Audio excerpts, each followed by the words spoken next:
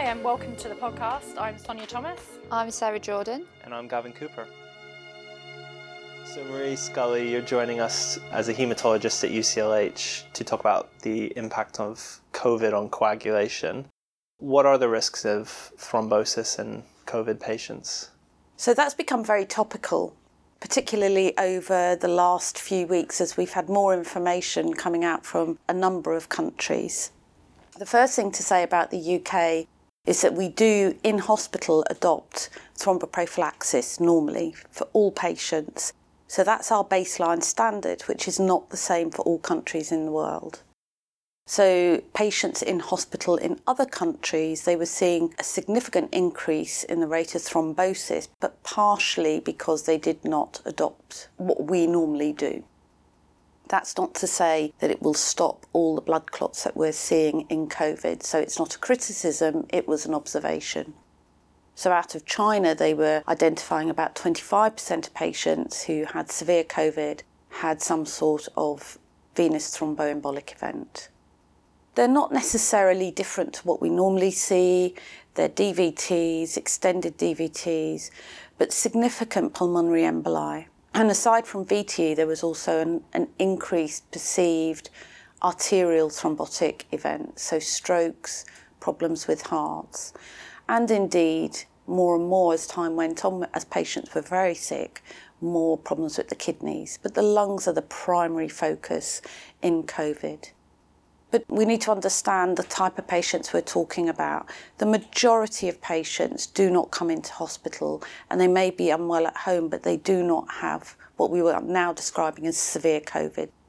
So that's the necessity to be admitted for some sort of lung intervention, be it high-dose oxygen, CPAP, or indeed intubation. However, there have been a lot of patients who have attended emergency departments in the world, but particularly in the UK, we realise that they have risk factors that put them at increased risk of having thrombosis. That is, high inflammatory markers, high temperature, immobility.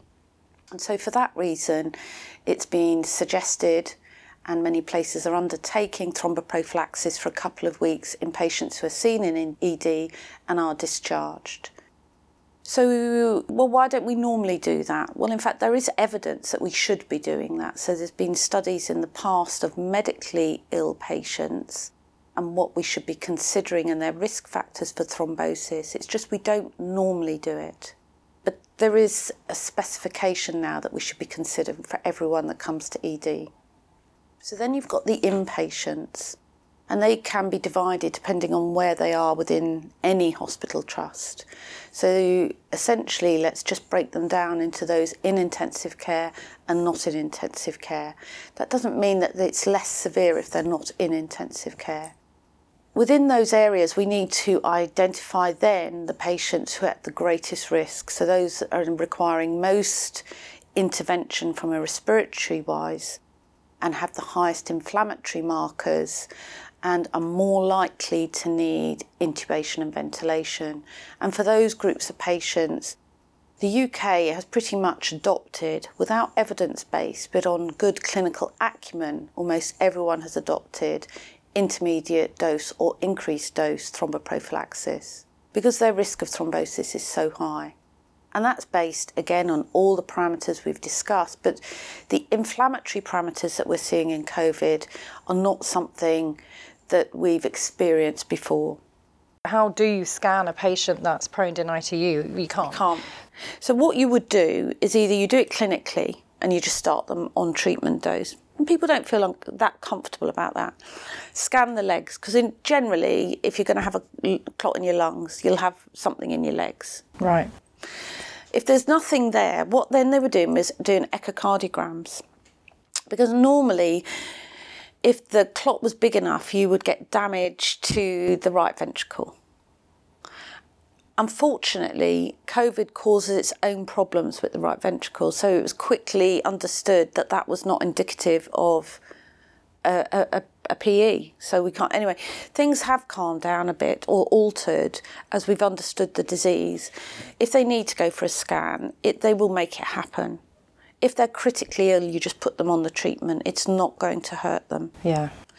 And I suppose the things that we've been doing in the background, trying not to make too much of a fuss, is we're just checking all the patients every day to make sure that the level of anticoagulation fits with drugs, kidneys, platelets, coags. It's such a balancing act, isn't it? It is a If you bit think of a balancing act, and they do have enough to do, sorting out all the other things that they need to sort. You know, it's only one part of it, but it's quite an important part.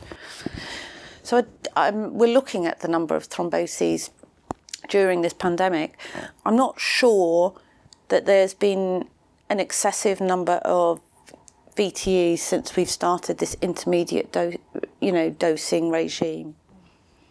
And I guess you can already compare it to international data where they don't use VT That's prophylaxis, right. and you're thinking, presumably, we're doing a bit better than them. Yeah. I mean, it's a UK-wide policy that's not the same everywhere else.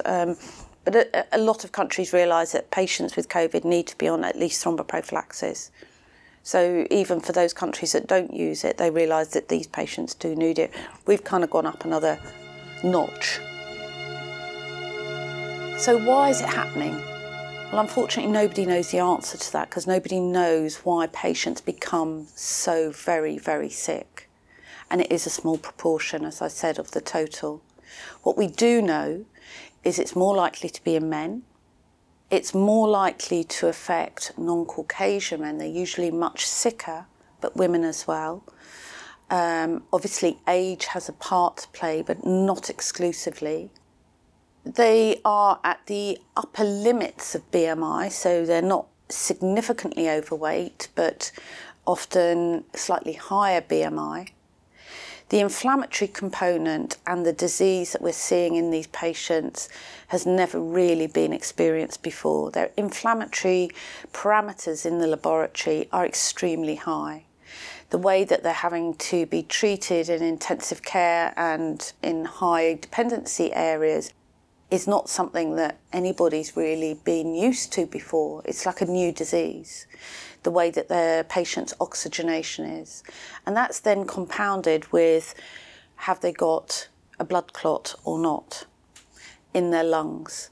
And often they're too unwell to bring to a scanner to determine. And for the first half of this disease, certainly at UCLH, it just wasn't an option to bring them to see if they had a blood clot. So you had to empirically treat them with low molecular weight heparin at treatment doses.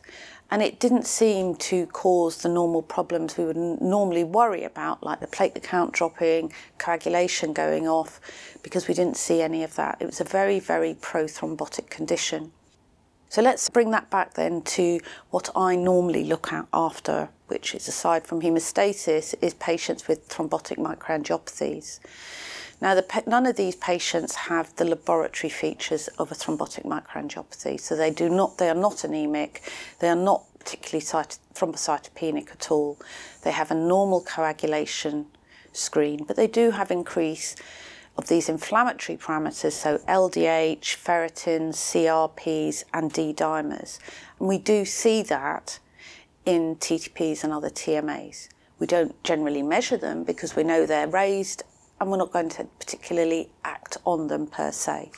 So there is a comparison. We're used to dealing with a group of patients that are hyperinflammatory and are prothrombotic.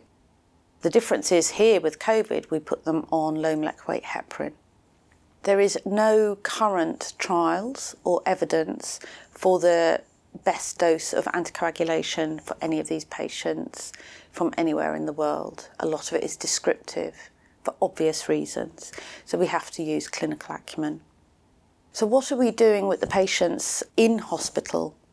Because they undergo a number of different problems. So their kidneys may deteriorate, they may need to go on filtration. We have to adapt the doses for filtration because their kidneys are not working. But then what was discovered is that the circuits for the filters just kept clotting. Time and time, every few hours, they kept clotting. Compounded by running out of the citrate filters, which are the preferred ones. So even though we bring down the dose of anticoagulation because their kidneys are not working as well, we've had to go back up again to try and make sure the filters work. So it's a balancing act, but what we're not seeing is excessive bleeding. So let's have a look at what kind of coagulation abnormalities we're seeing in the laboratory and in the patient. We've looked at a number of these in UCLH patients, particularly but not exclusively in intensive care unit. So the baseline coagulation screen, the PT, APTT and the fibrinogen are not abnormal, as in like a DIC type picture, which you would expect with ongoing sepsis, and in fact the fibrinogen levels are really very, very high. The other parameter that we can get very easily is a D-dimer, which is usually undertaken to differentiate if somebody's had a blood clot or not, one of the reasons. These are really very, very high, and the level is not indicative of whether they've had a blood clot or not, so you cannot use it alone to dictate thrombosis. Some people have suggested you can, you definitely cannot. All you can dictate from very, very high D-dimers, in the longer term, one of the Chinese groups said that if the level's above 6 times the upper limit of normal, it was associated with mortality, but that's in conjunction with a whole load of other parameters. So again, it's an inflammatory component of the disease. There has been reports on the histopathology, and there's not been a lot put out, and it's primarily been in the lung. And the surprising thing that was found from the histopathology are these microvascular thrombi. So that again is not something you would normally see with an infection type condition. That and the big clots, so there's been some argument, is this a thrombotic microangiopathy or is it not? Most of the TMA experts say it's not a thrombotic microangiopathy. However, we diagnose TMAs based on, as I said at the beginning, hemoglobin, platelets, LDH, ADAMTS13, complement levels, autoimmune levels, all sorts of things. That's a clinical diagnosis we can do if patients come in. But the other way of diagnosing TMAs is histologically, and I think that's a bit that people have forgotten about. And we know of different types of thrombosis, microthrombosis, depending on the type of condition you have. So if you've got cancer, you can have one type, usually adenocarcinomas. Infections do another. TTP is very specific, and this is not TTP. Or if you've got an inflammatory condition, like an autoimmune condition or infection, it may give features which are not dissimilar to what we're seeing in these PM findings. The long and short of it is nobody understands the pathogenesis of this disease. What we do understand, I think, is that it's an inflammatory thrombotic disorder which is likely to be hitting the epithelial, endothelial cells, releasing loads of these factors which are just continually causing damage, primarily focused in the lung, but not exclusively. So we are seeing cardiac involvement, we're seeing kidney involvement, we're seeing brain involvement, and it's all related to the COVID syndrome. Next question. 15 hours later.